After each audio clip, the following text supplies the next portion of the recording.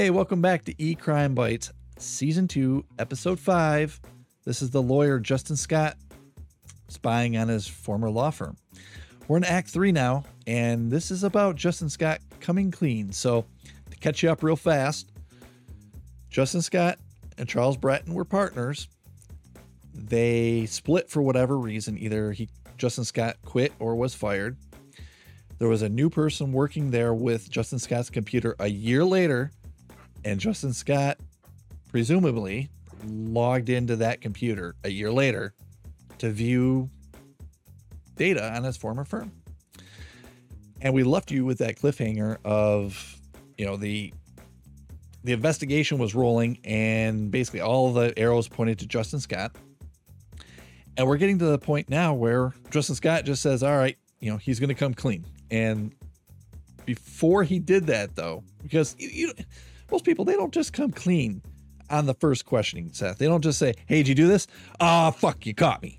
It doesn't ever really work that way. It usually is, did you do this? No. Did you do this?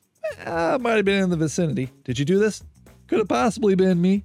And it's usually a progression like that. And you're going to see that in this case too. So it starts with Justin Scott testifying that, hey, when I was at Bratton, I used TeamViewer.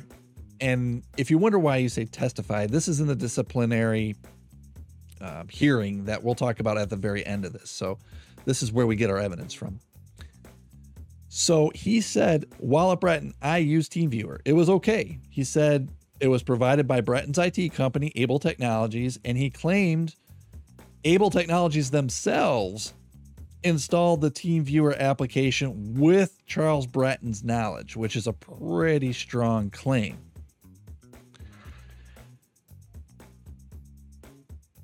And there's, testimony to the fact that all what I just read to you is true. And so he goes on further to say, not only did Bratton install it, but Bratton should have payment records of this application because it's commercial software. It costs money, right? And he said, look for bills for TeamViewer from Able Technologies. And Justin Scott even says, hey, I even have 2 emails showing that this happened. And here are the emails. I'm just going to read these emails for you because they're very short. The first one is in August 18th, 2017. And it simply says, can you turn my computer on so I can access it remotely? Thanks. Somebody from Able Technologies replies and says, it is on. And then Justin Scott says, can you turn on my TeamViewer? And says TeamViewer is not running, but Able Technologies never actually replied from that. And then a year later is the second email, July 18th of 2018. And this is from Able Technology just stating, Justin, I would like to start your new laptop configuration this afternoon. Would this work for you? If not, please let me know a good day and time. My opinion, there's nothing in there that says TeamViewer was authorized by Able.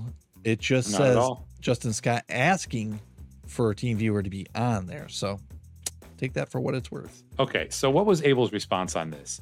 So remember, Able Technology is a third party that was used to kind of be the IT provider basis for the Bratton law firm. They confirmed that it had no record of ever having installed or worked with TeamViewer at that firm.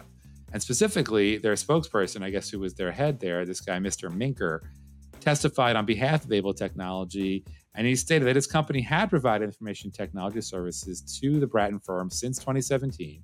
He confirmed that his company does not regularly use TeamViewer and did not install TeamViewer on any of Bratton's office computers. So further, he confirmed that his company had not installed TeamViewer on respondents' personal computers either. I guess the idea would be that they did some of that work to really make it super accessible for certain users. So there's really no factual basis to say that the Bratton firm knew about it or authorized it in any way, shape, or form. So Maker also confirmed that he reviewed Able Technologies' business records, and there was no written documentation of having ever installed TeamViewer on any Bratton office computer or having been paid to do so. Specifically, in a December 2020 letter to Bratton, Maker of Able mentioned, I've searched our database of charges and found no reference to us ever installing or working with TeamViewer at your company until the issue arose. regarding the unauthorized access, by our defendant here. Well, our lawyer friend here. So this is a big problem for everybody, right?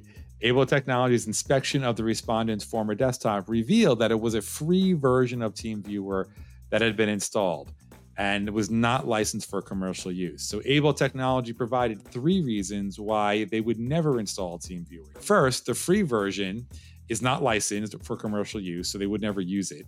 Second, they already have a licensed enterprise-grade and audit-enabled remote access solution on all company computers that they use specifically for remote support and can share with users that need remote access.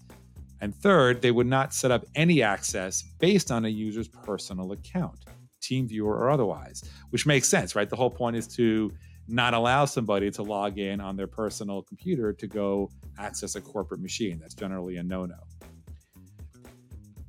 On a cross-examination, Minker acknowledged that although the logs revealed that the respondent had access to his former desktop computer during and subsequent to his employment with the firm, those same logs did not reveal who had actually ever installed TeamViewer on the respondent's former office desktop, meaning there's no evidence that Able had done that. So on December 10th, 2019, the computer forensic company had a report.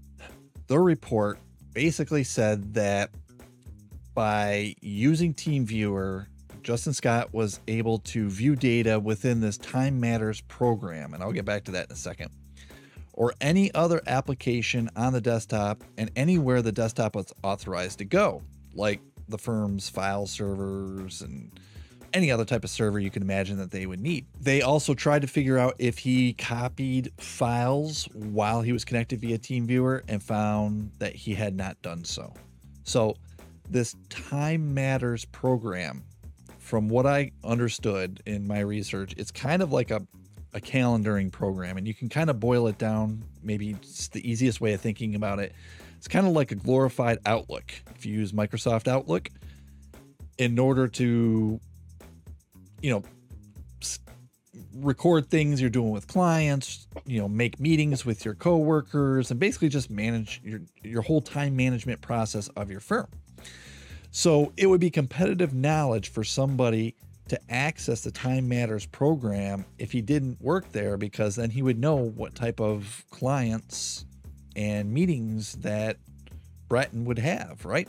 And that's exactly what was done in this case. So on March 23rd of 2020, Justin Scott sort of changes his tune and says, all right, I accessed it, but it was accidental.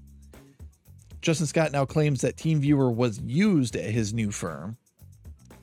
And because of that, and because TeamViewer was used at his old firm, purportedly, he accidentally clicked the wrong portal. So if you can imagine, you kind of log in. If you log in to one area, it would have his brand new law firm, the picture we showed you at the beginning of this podcast. But if you were to click on the other icon or log into the other account, it would then give you the Bratton Law Firm. Both TeamViewer, but they're just different views or different accounts of what he could access. So he's saying, I thought I was in my new firm, and I started clicking around and access some stuff, and I found out that I was actually in Bratton's. He said he had no need or intention to access the Bratton computers, and he kept this portal, meaning this extra connection back to the Bratton firm through TeamViewer. And I'm really trying to make this not technical, but this like other button. You can think of it as sort of like this other way of getting in.